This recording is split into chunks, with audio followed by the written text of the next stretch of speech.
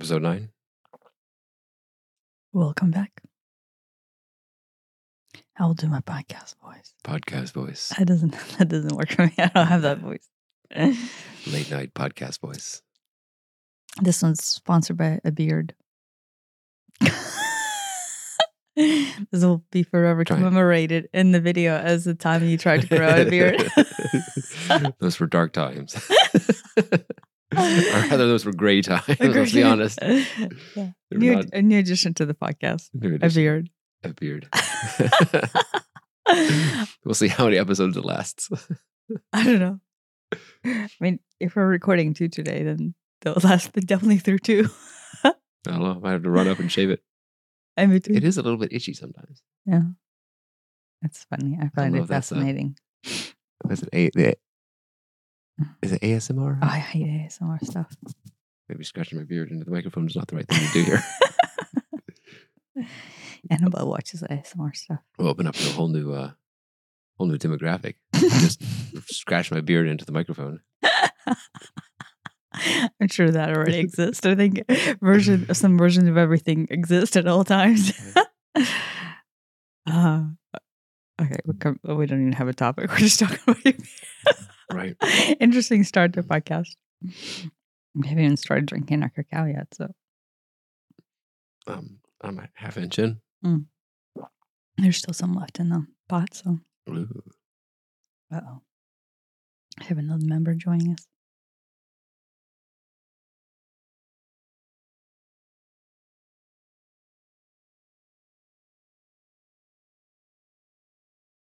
You coming to me? You can come. You can come. You only have 1 poof. I need to run out and get more poofs. I know you don't like it. Mommy despise cacao. So topics. I wanted to, sooner or later, I mentioned this, address love and meaning of love and what love is and what love isn't. And it's a large topic to address, and I get very charged about it.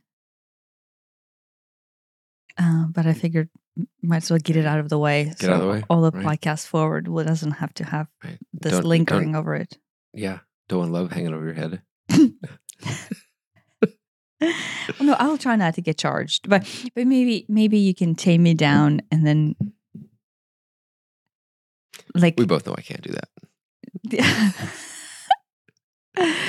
No, but in reel it into what is it that I'm trying to say instead of why I'm upset about it. I'll try. Yeah, and maybe I will say this. Maybe I will say why I get upset about it. Go ahead. No, go ahead. I was going to say, do we want to define what love is? Or is that basically the whole episode? Yeah, I think that's the whole episode. There's no such thing as what love is. But I do get upset about everything that love isn't. Resisting singing. I want to know what love is. Right? Well, there you go. I want you to show. There you go. There's right there is a concept, right? There's a song. In fact, when I wrote the Edgar Cayce article, yep, that is link in the show notes. Oh yeah, that's right. I'm a published author. It's a joke, but no, that is what, isn't that what I started with? No, I want to know what love is, or what is love? Oh, what is love? Baby, don't hurt me, right? Yeah. Okay. But there you go. What I want to know love is, I want you to show me what is love, baby, don't hurt me, right? And this is the problem that I have, is we have outsourced love to the outside of us. Like outside of our responsibility, outside of our control, outside of our perspective. And all definitions and all proofs thereof or proofs thereof not rely on the outside party or the social norm or some convoluted definition of, somebody having to show you that, or don't hurt me because that's not love, or do hurt me because that is love, or all of that. So you're saying love comes from within? Yes, but not to the extent that, you know, like one of those poster billboards, child for love. Love's inside. Stop looking for it out. It's not that. Right. So Is this love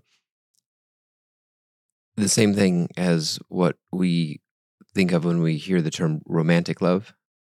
Or is that a slightly different thing?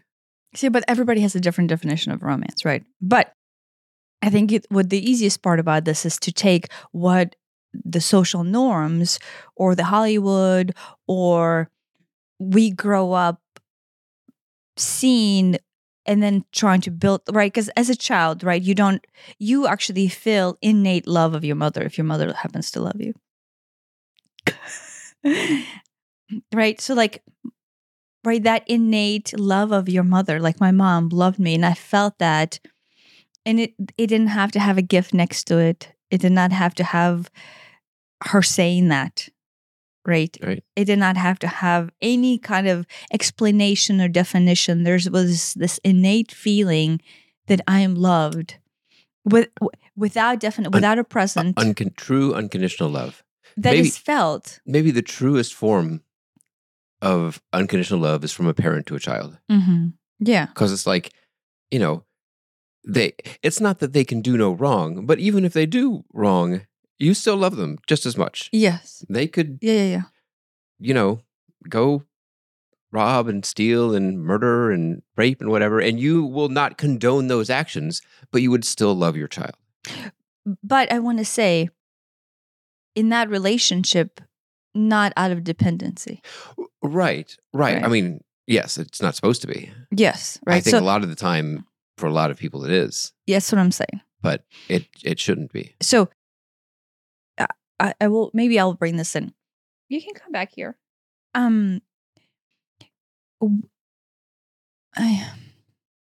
Everything that we have come to define as love and then like have parameters around it has been done or is looked at through our, I will say it, pain body or through our trauma, right? And so therefore, we draw on these definitions and ideas and maybe even hopes and fantasies of what love is. But sooner or later, that definition just simply becomes, how can this make me feel better about myself? Because, and might sound harsh, so I don't mean it harsh, but I mean, on the most extreme level, because I feel like shit, or because I don't feel whole, or because I feel like I'm missing something. So those are kind of different stages of that. Yeah. And I've gone through probably all three of those. And I guess maybe that's the distinguishing factor between real love as we're trying to define it today versus something else. And it's unfortunate we just don't have a word for that, but something else that is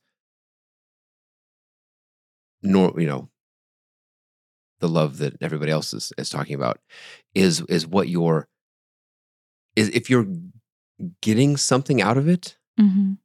then it's probably not real love. And that's not to say if you're getting something filled out of it, yeah, like a hole filled, yeah, or like a chase, or like looking to something in order for you to feel something out of it. Yeah, real true love, it does feel great, but it doesn't like fill a hole, or it isn't like I've got to have it or else. Mm-hmm. It's I don't know. It's hard to describe. It's hard to. It is hard to describe, but you and I have been struggling with this for a long time.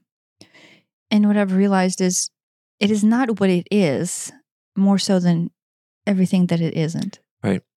I think it isn't attachment. Mm-hmm. In like all senses of that word in the attachment theory, sense of attachment, and also in the Buddhist sense of attachment. It's neither of those. It's not a possession. It's not a I've got to have this, or else I don't feel good, or else I don't know anything. Or else I'm depressed, unless I don't feel good about myself, Right. or unless I don't feel like I have enough, or unless I don't feel complete or whole, or unless I don't feel like I'm living my life because Right. I don't have it. It's more of a sense of peace, but at the same time, it isn't like the peace is tied to it. The peace doesn't go away with the waning and waxing of the relationship, of the of emotions, of a fight or a good time. Mhm. Right? If it's real, true love, in the same way, you don't love your child any less if they get good grades or bad grades, or if they start a fight, or if they, make the sports team, whatever. It's, you love them unconditionally always. And then separate from that is their we'll call it life circumstances, right? Yeah.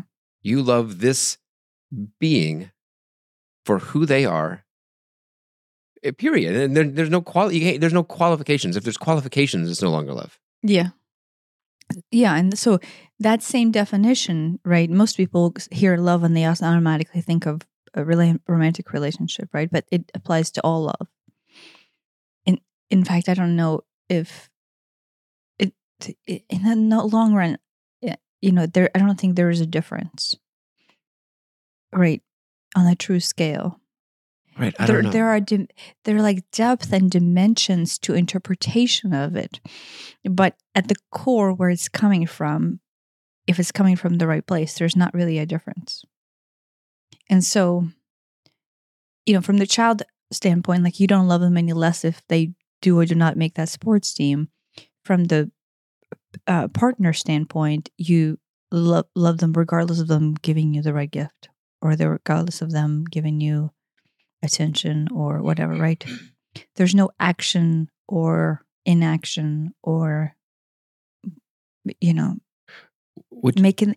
So a lot of people assign it like, oh, this person has to make me feel a certain way in order for this to count as love, or in order for me to think that I'm loved and then therefore love them back. Which is very, very different. I mean, well, that is what, I grew up thinking. And what we're describing is something very different from what I think let's talk about what you grew up thinking. Maybe let's define like the depth of how you can get lost in thinking that this is love when it's not.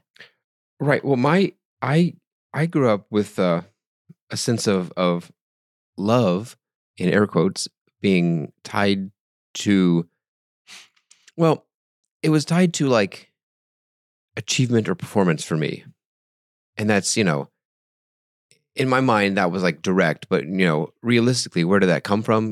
I got more attention the better I did, and I somehow equated attention with love, and so therefore, my literal goal in life became get as much love as possible, which one step removed is get as much attention. Well, a certain kind of attention, the right kind of attention. Get as much of that as possible. That's the goal of life. It was that simple. But in that case, love is completely tied into this, like almost like a physical attribute of yes of action to performance to then result. Yes, it was. Right, which is which is you can't say that is not majority of the world right now. It is the majority of the world right now. And so in your particular case, it's performance, but in somebody else's performance to get the right gift, or performance into the right action, or performance into the right circumstances, or the right feeling, or the right outcome out of like looking into each other's eyes, whatever that is. Yeah. There's almost like these tie-ins. Like, oh, I do this happens, it has to make me feel this way, and if it does, therefore it's love. And like, we are almost blind to the idea of how ridiculous that sounds.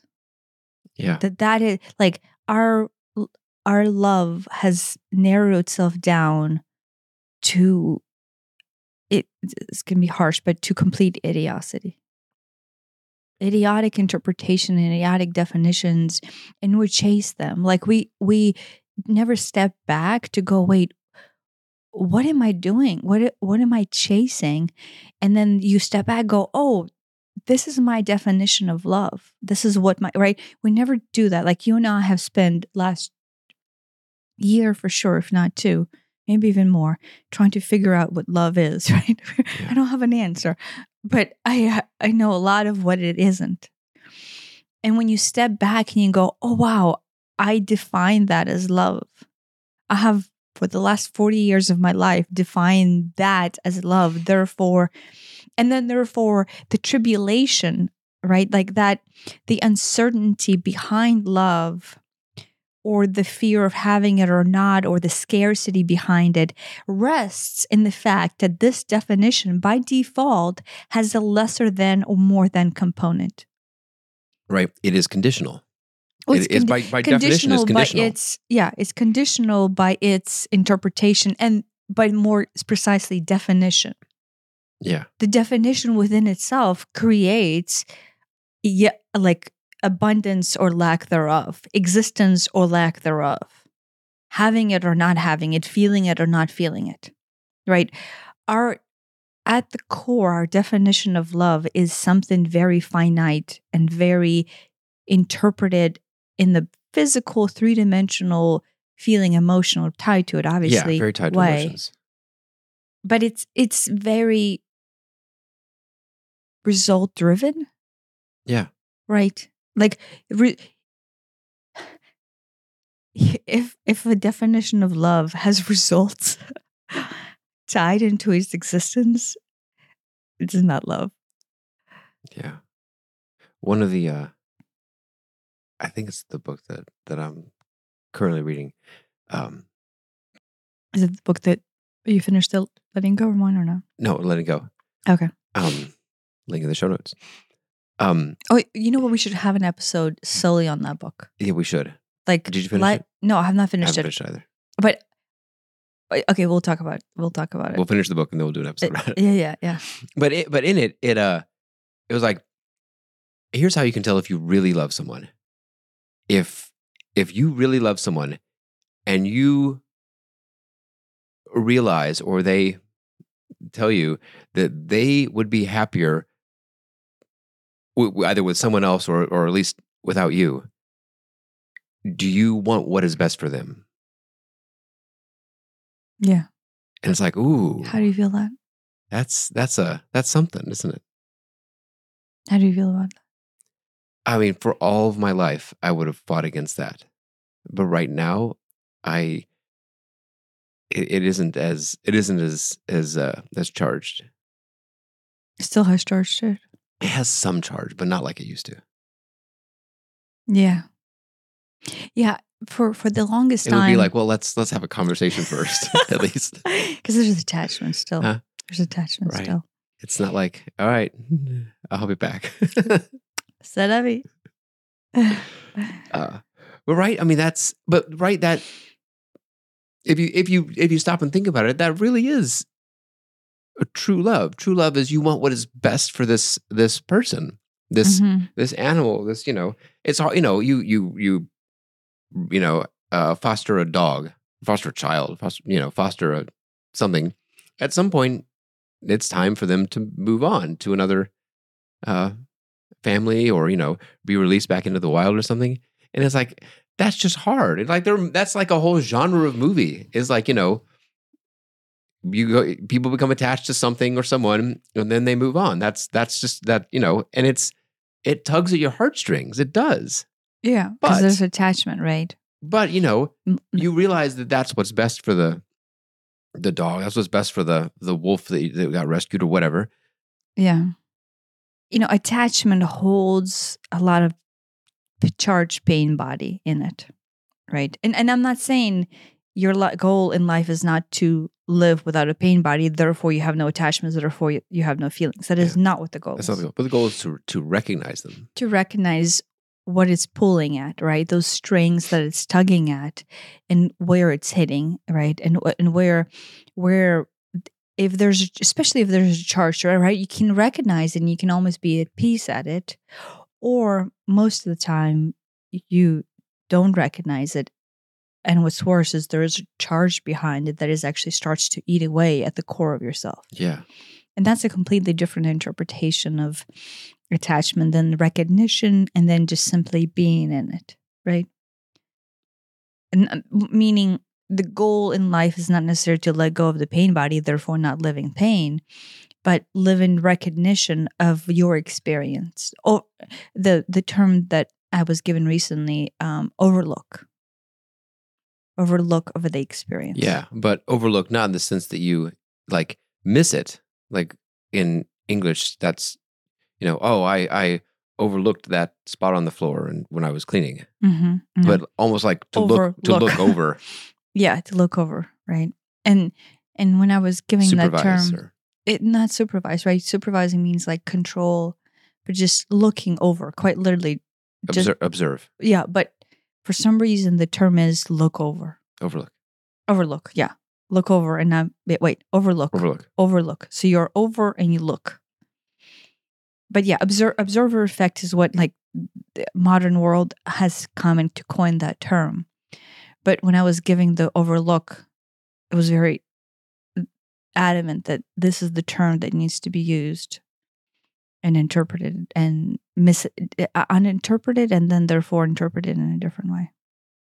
And so I was kind of confused there for a while because to me, overlook is like, oh, you're not seeing something. Mm-hmm. But I think it's one of those words that could go either way. But it's on purpose. It's on purpose. Yeah. It's the reason why the word is picked is you're not seeing something because you're not overlooking it.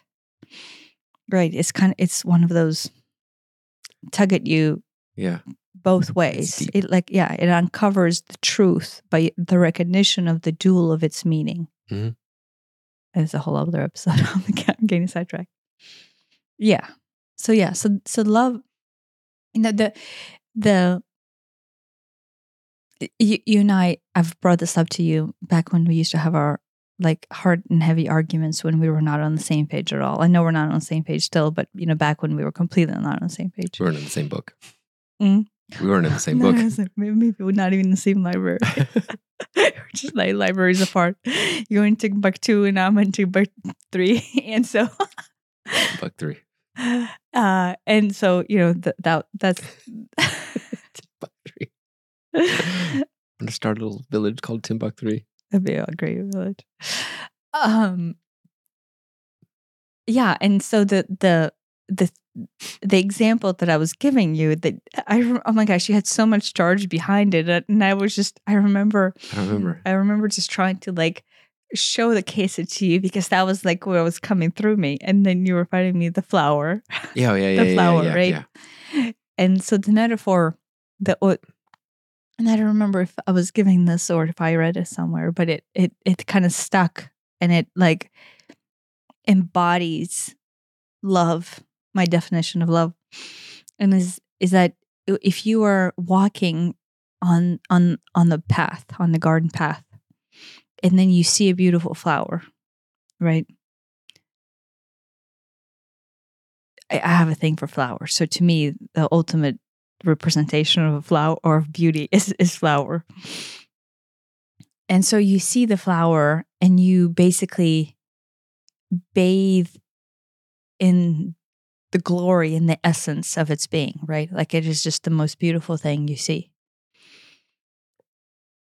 And then, automatically, I usually have this influx to be it, to want it, to have it, to just want it again and again. And I want to experience it. I want to touch it. I want like live every nuance of that flower. Like that is the type of attachment that I have to a flower, right? And to me, it's almost like a lesson every time I see a flower, how much I want to Pluck it. not pluck it, no, right? Because then it's almost like preserve it, put a glass case over it, make sure it doesn't disappear, right? It's like ultimate idea of attachment comes through to me in the idea of a flower, any flower, you name it. And I would just it's a thing that I'm drawn to, and then just want to have it, and I want to stand by it, and I want to touch it, and I want to smell it, and it's possible for me to separate myself from it. Possible or impossible? Impossible. And so that attachment, right? Everything that I have within my idea to this flower is not love, right? I love it so much, right, in my idea, right, that I have assigned all these values and all these attachment, all these theories and all these expectations and wants and everything to it. And it becomes very obvious then for me to continue walking down the path and then not be attached to not walk that path tomorrow to see if that flower is still there, or not come back and smell it, or not come back and take a picture of it, or not come back and document it to make sure that it's on my Instagram account, right? I literally have an Instagram account dedicated to flowers. Yeah. Right? To simply let it be and enjoy the expression thereof without attachment, without Control. dependency, without control, without everything that is not love. So if that is not love, what word would you use for that? Attachment? And that, I mean, attachment, need to control, need to possess, need to have more, right? More, right? When I go shopping at Lowe's in springtime, oh my gosh, right? It's like. So it's this, you're walking along and you see it, and it's just almost an insatiable desire to recreate that later, to prolong it. it. No, I mean have it. I 100% relate. It's not flowers for me, but no, but that's what I mean. Yeah. The reason I use the flower is because it would be silly to someone to hear someone say this and then go, wait, a flower, right? But that is the attachment. I don't know if theory or this is the attachment style: possession, control, desire for more, not having enough. I think there's a word for it. That is one word, and not. Do you know what I mean? Yeah. Like that is our attachment and interpretation of a human being's version to love. Yeah. That is what most of us feel for a human being. Yeah. Is what I feel for a flower. Yeah. Right. And right. And then to step back and go, how is that not love? I worship this flower. What else is there? Right. What else is there? Right. It would be almost silly to some people to go, how is that not love? In this case, the reason, because it is a flower, it's on purpose, because it shows the silliness of that attachment. Right. Mm-hmm. But to most people, that is a human being. And especially because flowers don't last that long. But that's the whole point of love. Especially a plucked flower. Is it? Yeah, right? I hate cut flowers. It's not going to be around for too long. Right. Stick in water, you got a week, if you're lucky. Yeah. Unless you put that little magic. Then maybe 2 weeks. I'm teasing it, right? You doping the flower in order to last longer. It gets a little stinky after a while. You're probably supposed to change the water. Yeah. No, I despise cut flowers because of this, right? Because you're literally, it is something that is on its way to dying. And I have a hard time not attaching or not, right? So it's like, it's a mini lesson in the impermanence of love. Impermanence of life, of everything. Of love too, right? In my case, it's love. Right. Right. So in my case, the flower embodies the silliness of all-encompassing, flawed definition of love. To I think to an extent that most people would feel for another human, be it a child, being a friend, being a partner, be it a parent, Yeah. sibling. I think the parent to child relationship is probably the easiest to get right, because that's just it feels like it's just baked into the human nature. Yeah, except that you can see the flaws that come around with it. Yeah, there's attachment, there's possession. There is, but there's at the same time, control. underneath all that, the raw love that a parent feels for a child, I think, is the purest of all the loves that in general humans experience. Yeah, and as a parent, right, it is easier for you to almost step back and go, wait, there is letting go. Yeah. There is releasing, there is relinquishing control, right? Because at some point you go past breastfeeding to them walking, right? There's that step of removal. Yeah. And then you go from, elementary school where they're locked in one classroom, one building, to wait, now they have to walk a hallway for the first time. Yeah, right. Where it's just like, whoa. Right now. Or preschool to preschool from 2 hours a day, 4 hours a week to 7 hours a day, and in public school system. Yeah.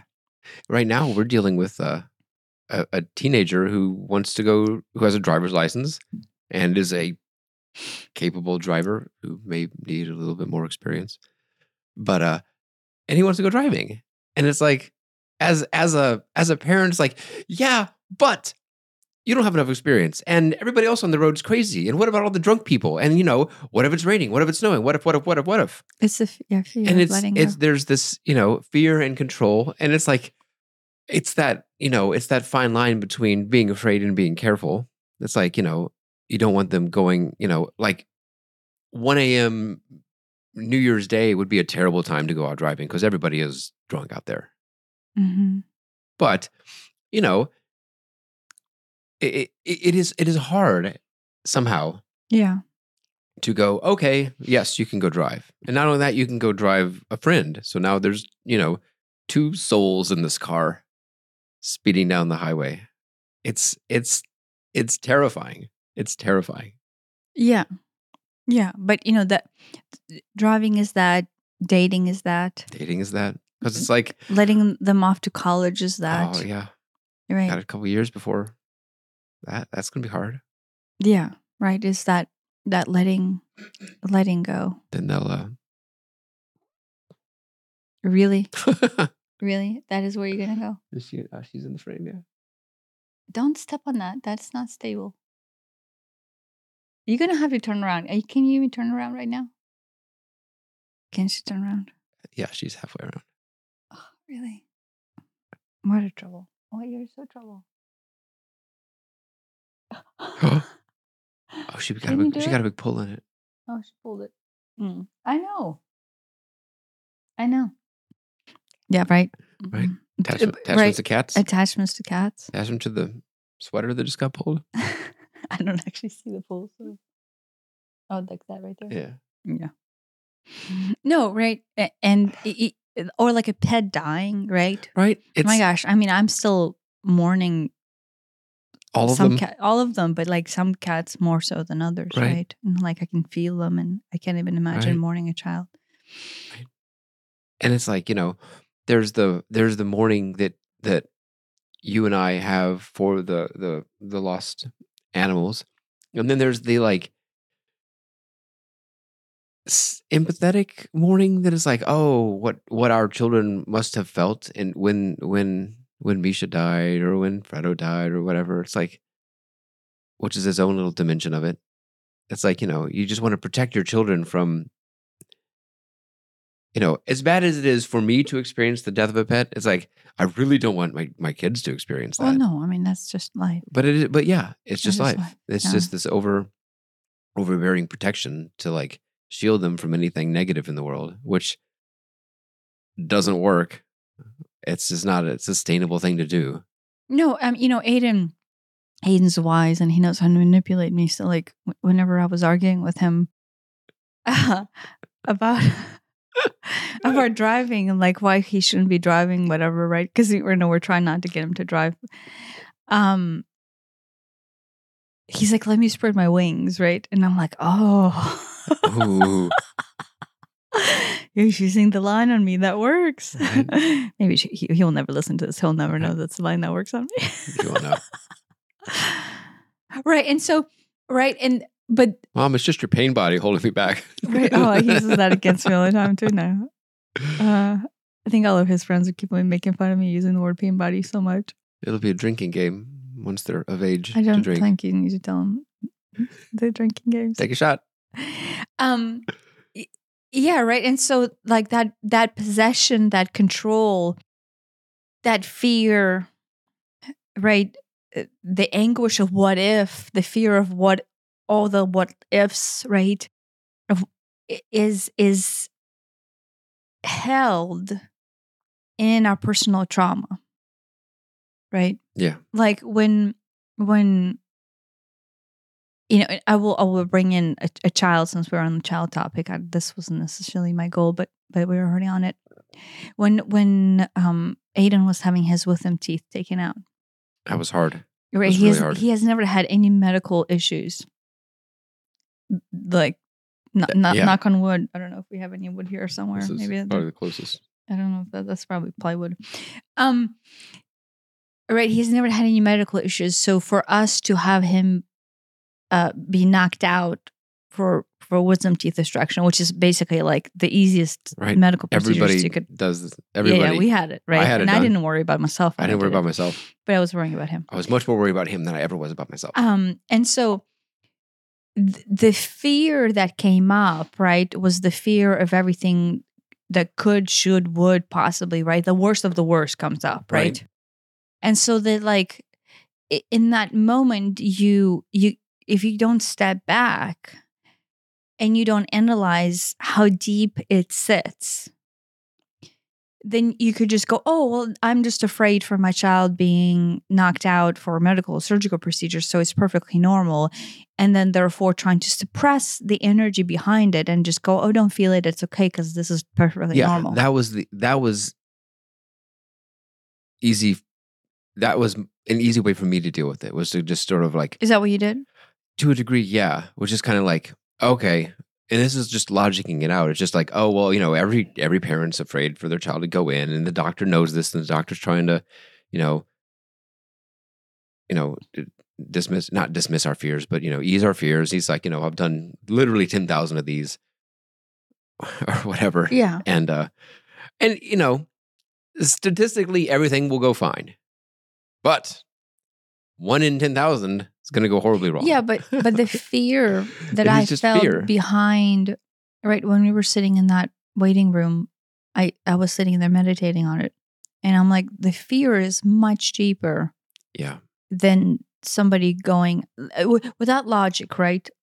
I mean, you could even apply logic to it. You can even go, well, 10,000 procedures a year, whatever. What are the chances, right? So percentage-wise, you can ration yourself out of it and not worry. But the benefit that I received in sitting and going, what is it that I'm afraid of? Right? What is the pain body that this is hitting that is much deeper than just a simple worry of a mother, right? Was a thing to uncover, right? And with me, it's that fear of loss. Yeah. And then I realized more so fear of pain.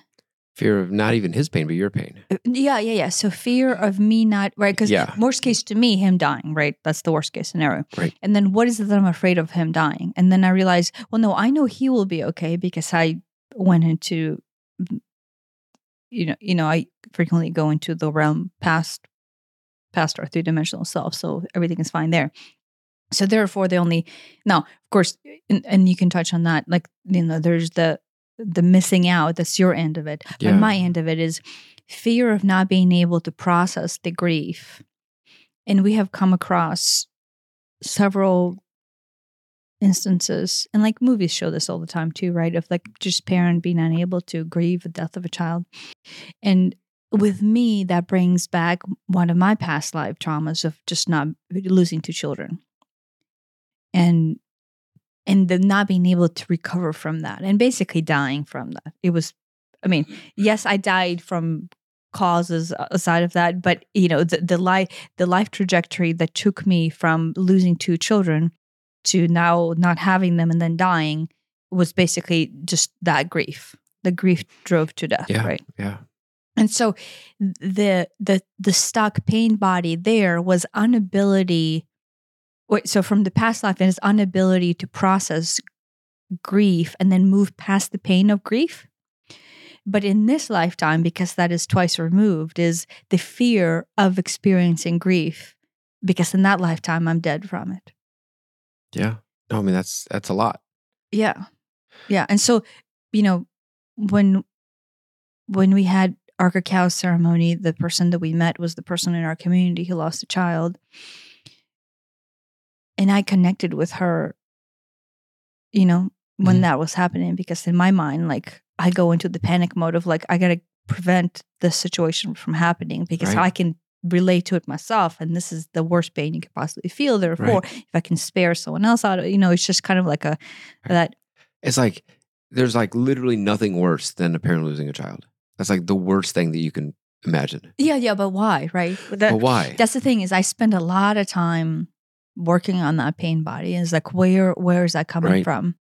And with me, you know, this might sound selfish, but it was the fear of not being able to go through it, because I know in the past I've just died from it. I just given up on life and died from it. It was like the life was not worth living without that. Right. And I can wrap my head around that. Yeah. I understand like, what's the point at that point, right? And so, like, the experience of life was almost lost on me, on the fact that having that experience was experience of life within itself. Like, I wasn't overlooking that at all. I was in fact overlooking that, right? Mm-hmm. And then thus went elsewhere, right? Yeah. And so when I was trying to do healing, like, I asked for permission to go into healing. I asked for permission if I can go heal, right? And then I connected to him / energy of the experience, and they're like, no, this is a path. This is the path experience, both for him and then for her. And I was like, oh boy, that's strange. And then I just kind of left it there.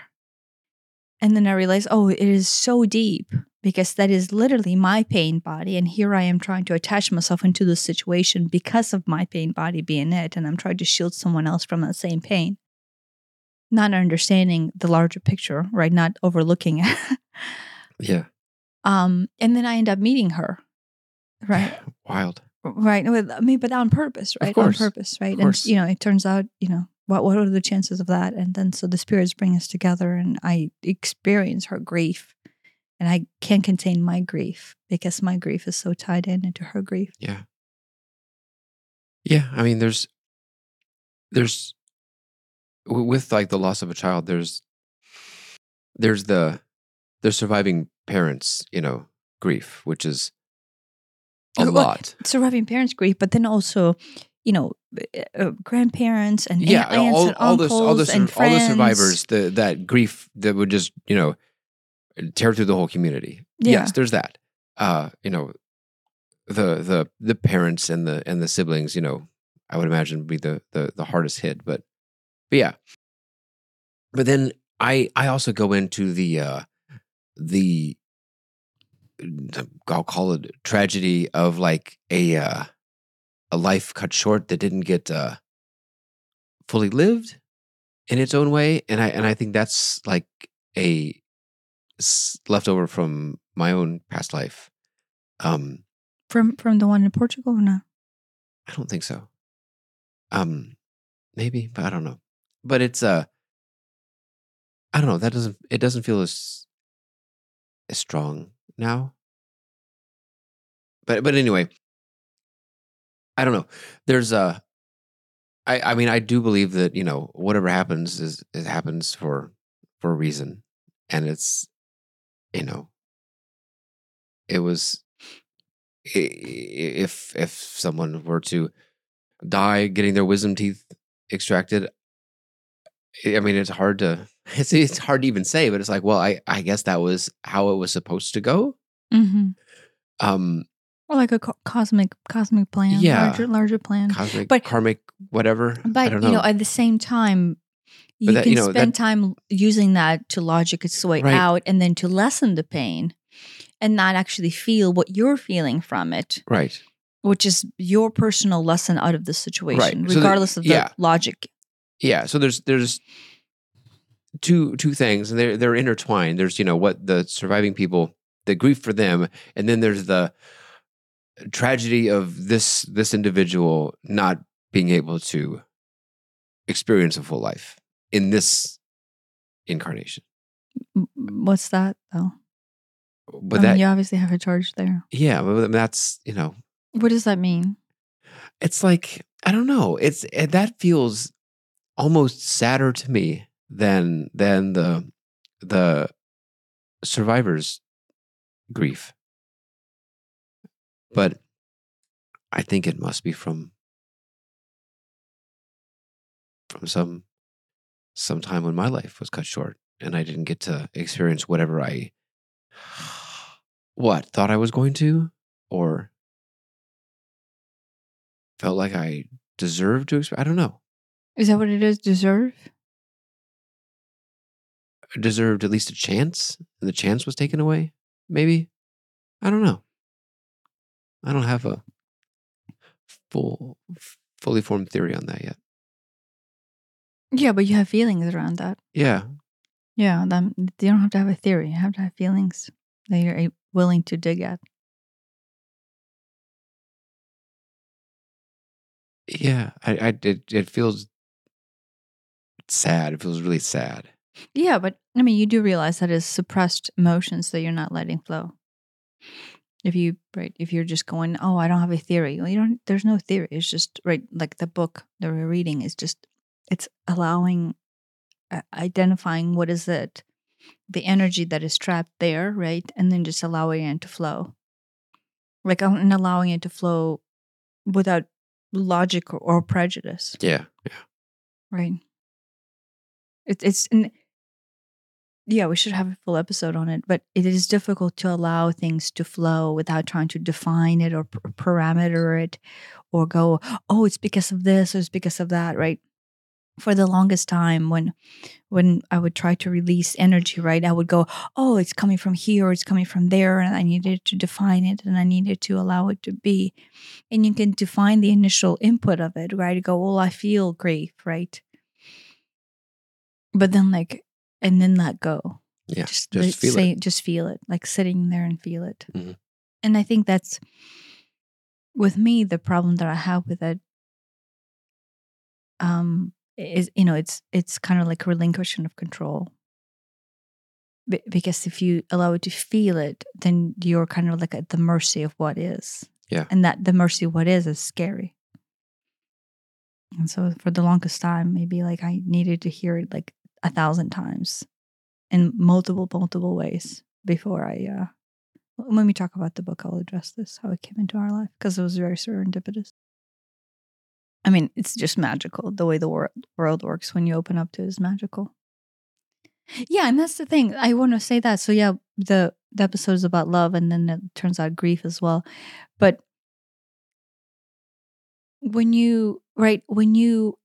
and this is the part that I wanted to say that is probably the most important about this, is when you let go and recognize everything that is not love, right? Everything that is not bullshit. What's actually left is 1,000 times, if not 1,000% more beautiful than everything that you have attempted to interpret in the past as love. Yes. It feels like peace. It feels pure. It feels, it's like, oh, I see that I had this all this stuff caked on top of it that was just obfuscating what love really is. It was like, and to me, is obfuscating limiting, Like to suppressing it, or cloaking it? obscure. Okay, obscuring it. Maybe to me, it's almost like cloaking it as something else, like by pressing all those Like definitions disguising it. into it, you quite literally take away love. Like, and I know this is part I think that you had a problem with, is when I was telling you, no, what you're feeling is not love, and you were like, fuck no, it's not. And right. So the charge behind it is so vast, because to admit to yourself that everything that I have been experienced in my life, with, let's say in our case 40 years, has not been love. Right. No, it's hard. It was hard. It's extremely hard. It's like devastating, like almost life tearing apart heart. Yes. I mean, and a lot of that is because I had an attachment to, oh no, I am convinced that this is and has always been love, and you don't know anything else. And I don't know anything else. So right. So if this is true, then A, it hasn't been love, and B, I don't even know what love is. Yeah. And that's a hard thing to accept. Mm-hmm.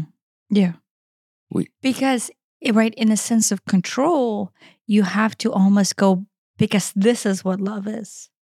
Right. Right. You almost have to go, well, if it's not this, then it's this. And hence, this is the whole episode where we're saying is there's a lot of things that it's not, but then there's not a definition of what it is. Right. And that's impossible to accept, because that is surrender. Do you want to talk about the 5 things that it's not? This is the part where I will get. No, so. I don't remember what they are, though. Well, no, I will say, so let's finish your thought first. So when I was telling you that this is not love, and this is not love, and this is not love, right? What the right approach to that would have been, one, you have to be willing to admit that what you have assigned definition to as love thus far is probably not love, right? Like the fact, unless you're willing to admit to yourself that is what's happening. It was a big ego hit, because it's like, well, it's a hit into surrender. Yeah. It's a hit into letting go, and then into actually like stripping yourself raw and naked. Like, I say this very casually, but it is excruciatingly painful.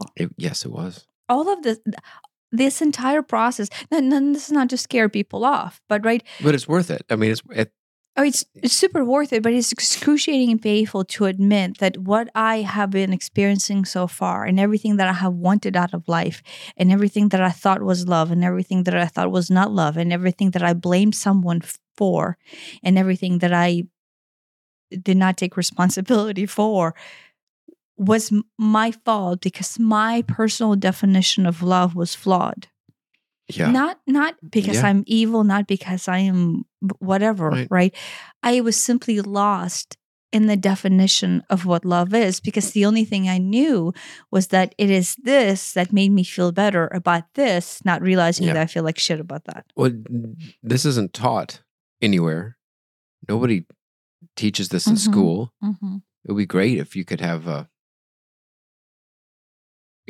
some sort of elementary school, middle school. Hey, here's how to be an adult. Well, no, but how to be a human. Right, but again, the class would be teaching everything that is not, because there's nothing to teach about what it is. Right. Because what it is quite literally a limitless ocean of possibilities. And you cannot teach or make even anyone see what the limitless ocean of possibilities look like. Right? Now, the only thing you can do is go, this bucket, this contained bucket of shit is not love. Right? You can spend lifetime analyzing the bucket of shit that is not love. And that would be a great deal of progress, just trying to unlayer, like, this bucket away out of the the pit below that is actually love. Yeah. I Yeah. don't know if that metaphor got lost there or if I. Yeah. No, I mean, here's all the specific things it isn't. And like, here are some ways you can, if, but you can't enumerate everything that it isn't. Yes. But you can, well, if it's coming from here, then it's not. Yeah. Yeah, right. You can basically identify all the places within you, right? That brings a definition in. If there's a definition behind something, then it's not love. Yeah. Right? And yeah, so we can bring that book in if you want to. I had like possibly too charged of a response to that book. 5 Love Languages. Is that what it's called? I think so. I have no idea who wrote it, and I have no idea what it says. I don't know. I think the premise of the book is different people. Oh, have you read it? I don't know if I read the whole thing. Okay. Different people respond. Do not flash this book. Okay. On the cover. I do not want any association with this book. Different people. I think the premise is different people respond differently, or quote, feel loved. Yeah. From different ways. Some people feel loved when they receive gifts. Some people feel loved when they are touched. Some people feel loved when they have special, one-on-one time together. There's 2 more because there's 5 love languages. Whatever. Given time spent, touch. Doing things for someone, like action. Like doing. Yeah. Okay, is that different than? Yeah. Okay, maybe. And then 1 more. And those aren't love. That's not love. That it should be the 5 things people like that make them feel good languages, or the 5. What? No, you know how I feel about this. Yeah. The 5 things that people like languages, but it's not love. It's like, or the 5 things you do in order to manipulate people. Oh, or that, yeah. That is what that book is. It's like, I don't care about a gift per se, but time together is nice. That's not love. I understand, I guess, what the author was going for, but conflating it with love, that's the problem.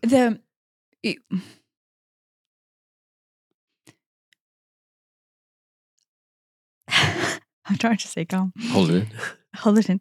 So, on the larger scale, there is a benefit to being lost. So then when you find yourself, your eyes open to magnificence. Right? There's that. And then, so I, that is a karmic path. Like, to be lost is a path to finding yourself. Like, that is just kind of like the path of life, right? By default. So the charged energy that I have behind it comes from love is just such an innate right that we have within us at our core, right? That when we lose ourselves, we lose that love by default.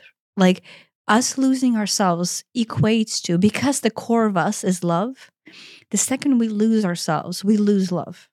Meaning, like, we go out into the world and everything that we see has limits on it, and love has limits on it.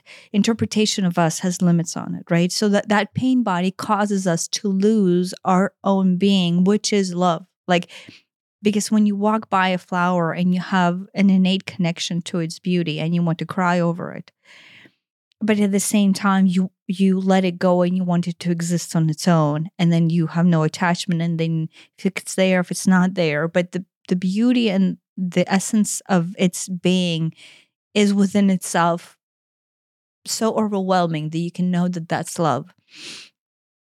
When you lose that, that is like, and here's where I come from. That is when you need help the most in your life, right? You lost yourself.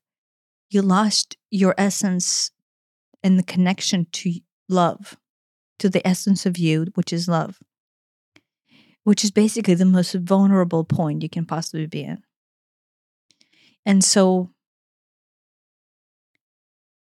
to find someone in that space and then to offer them something other than book, love. That book, which is something other than love. Under the guise of this is love. This will, right, solve your problems. Right. So when someone's out there buying books on finding love, there's two people who are buying books. There's the person who's lost, right? And this is the person that I'm crying over, right? Because I can feel the essence of humanity being lost. When you're lost and you do not feel the essence of your own love. So therefore, there's nothing in this world, there's nothing in this outside world that will ever offer you love because it's already missing from within, right? And so the second it's missing there and you recognize it and you seek help by buying a book that is supposed to help you, abomination disservice to humanity, right? Maybe I have no idea what the author's goal was. I mean, it's specific for romantic relationships. No, but that is the essence of where everybody falls short, right? Yeah. Because the second you separate from motherly love, from sibling love, from friend love, when you hit 16, the only thing you want in life is love. The rest of the premise is, everybody has a few ways that work for them, and the rest don't really work for them. But whatever works for you just assume that works for everybody else. And so, if somebody's like, oh, whenever I get a gift, I feel loved. Now, big asterisk there because that's not real love. But whenever I get a gift, I feel loved. Therefore, I'm going to give my wife gifts because surely that'll make her feel loved. Yeah. So you're saying that there's a benefit there. The premise is, oh well, maybe gift giving isn't hers. Maybe it's time together. Maybe it's doing things for her. So in as much as whatever works for me doesn't necessarily work for my partner, I should probably figure out what does work for my partner and stop trying to force whatever works for me onto him or her. Yeah, but I have even bigger problem with that premise because then that's just like continue to live under your own bullshit of deeming this as love, and then through manipulation of this understanding, then trying to impose more pain body deeming onto your partner. Now, that is extent of like, oh, someone has malicious intent, right? But by default of you propagating somebody else's pain body, knowing that this is what makes them tick or this is what makes them feel the right way, is malicious intent. And I know a lot of people will disagree with that. You probably disagree with that. I'm working on that. It's manipulation. Malicious intent by meaning manipulation. Is wanting your loved one to feel good manipulation? For reason of? Well, there you go. That's what I'm saying. For reason of, yeah. So that they'll right. love me back. So that they'll no. What? So I will. So I say this under a very specific definition of you are living your pain body, and thus you are continuing to propagate the life of your pain body Right. and now trying to cope with somebody else's different pain body and understand how their pain body Right. plays off of your pain body. In and of So itself, it's like a tennis match yeah, where you're locked in this little box. right. In and of itself, wanting the best for anyone, especially your partner, that's all fine and good. But if it's, oh, I want you to feel loved so that I can feel loved. I want you to feel loved so that the relationship feels better, so that I feel better about that. I want you to feel loved so that you will act a certain way toward me. Mm-hmm. That's the toxic part of it. Well, it's propagation of your pain body within Right. its own container. I want to feel loved. I want the relationship to be better. I want this. I want that. So I'm going to but I don't know what you want. But I'm going to figure out which one of these 5 is the magic key for you, and I'm going to use that. Yes, you may feel good that you're getting gifts or you're getting time or you're getting whatever, but that's almost a side effect. That's not even necessarily the goal. Yeah. That's a byproduct of, that's a step along the way to fulfilling my Yeah. whole Yeah, of it I am uncomfortable when there's tension in the relationship. When I give her gifts, that alleviates the tension. Yeah. Check. Yes. Love. Yes. That is the most malicious interpretation of that. Yeah. It could be less malicious to where like I just want the best for my wife. I'm living in my pain body and my love language is physical touch. But hers doesn't seem to be, but let me figure out what hers is. Less malicious, but in that case, still propagation of you containing your pain body on your side of the cord, you just not realizing what her pain body is, reading this book, trying to discover what she's containing on her side of the cord. And then it's still a tennis match of back and forth. Yeah. Maybe the 5 pain bodies would be a better. Right? Right. But so the problem, and this is why I have such a big problem, is you are in the most vulnerable state looking for answers when you're picking up that book. Yeah. And so I don't know when it would be the right book to pick up ever. It'd be the right book to pick up to figure out what, because if okay, it turns out that that gifts is your pain body, gifts is your love language. Why is that? It doesn't go there. No, the book doesn't go there. But if you figure out, figure out what the 5 are, we can think of 4 of them. But if that's what makes you, quote, feel loved, that's not the right word for it. It's what makes you feel whole. Which is the pain body. Which is your pain. Yeah, that's where I'm going. So that means it feels like there's something missing inside of you. Yeah. Why is that missing? Yeah. Why do you need Why gifts? does it feel like what hole inside of your soul is it? Is there what can't form a sentence. What hole? There's a hole inside your soul that gifts seem like they fill, but really they don't. And they certainly don't in any lasting way. They kind of Band-Aid over the hole for a day or two, and then, we need another gift to do it. Mm-hmm. Where did that come from? Think about that. Yeah. That's where you're going to get some actual growth and development. Yeah. Whether it's gifts, whether it's touch, whether it's time together, or whether it's, acts of service, I think is how it's worded. Acts of kindness, acts of service, something like that. I mean, I'm almost feel like, how about this? If whoever's listening, if you have read this book or have heard about this book and you have decided to and started to interpret this book as love, please don't. It's not love. It's not love. It is your pain body. So if you have read this book and you have identified your love language, realize that is your pain body language. Right.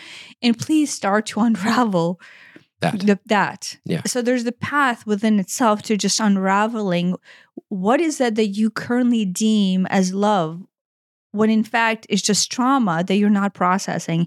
And when you uncover that trauma is when you start discovering what's underneath that is actually the pureness of your being, which is innate love. Like at the core, your innate love. Like there's nothing to do, there's no workshops to take, there's nothing to discover other than just to remove the layers of bullshit that you have cloaked yourself in that limit your own love. Think about if you have for parents with a child, or if you have a pet, you the pet, it might poop on the rug and you don't like that, but you love the pet, I hope, right?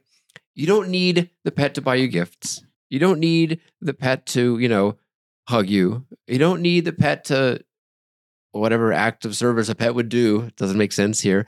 I've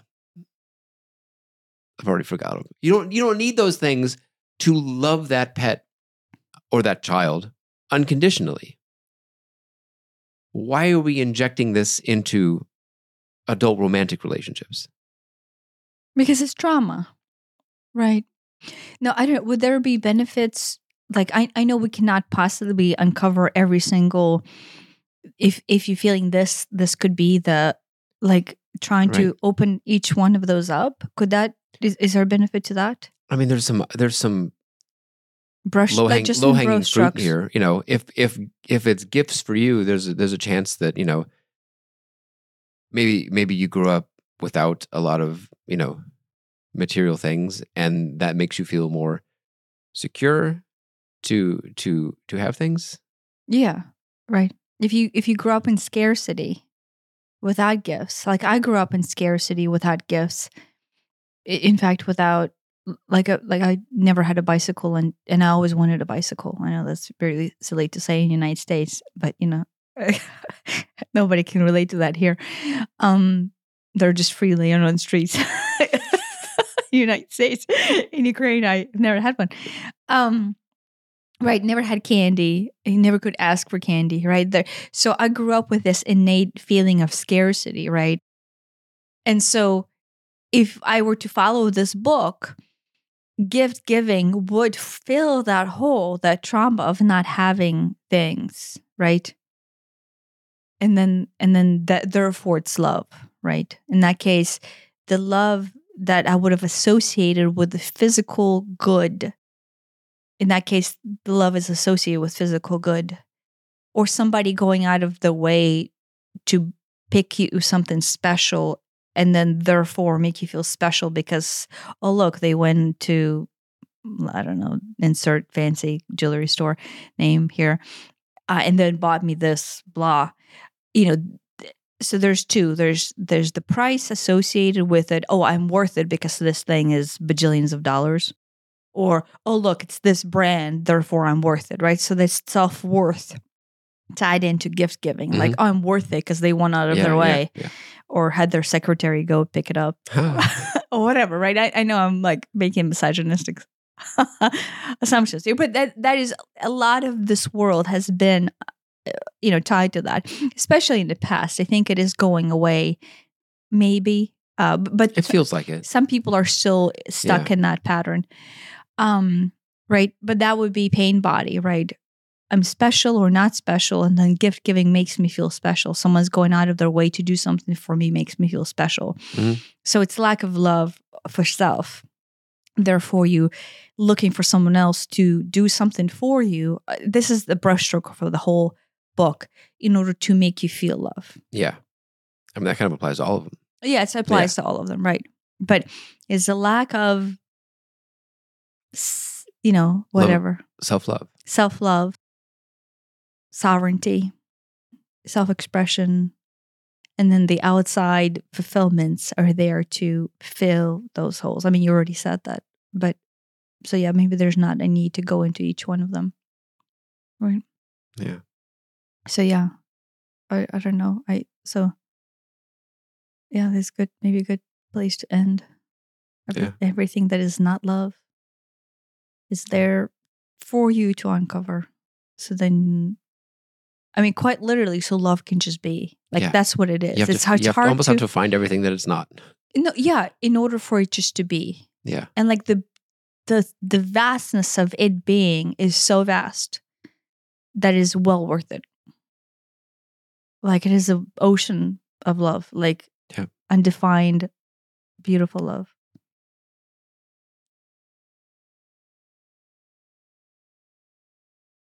Thank you for listening. Thanks for listening.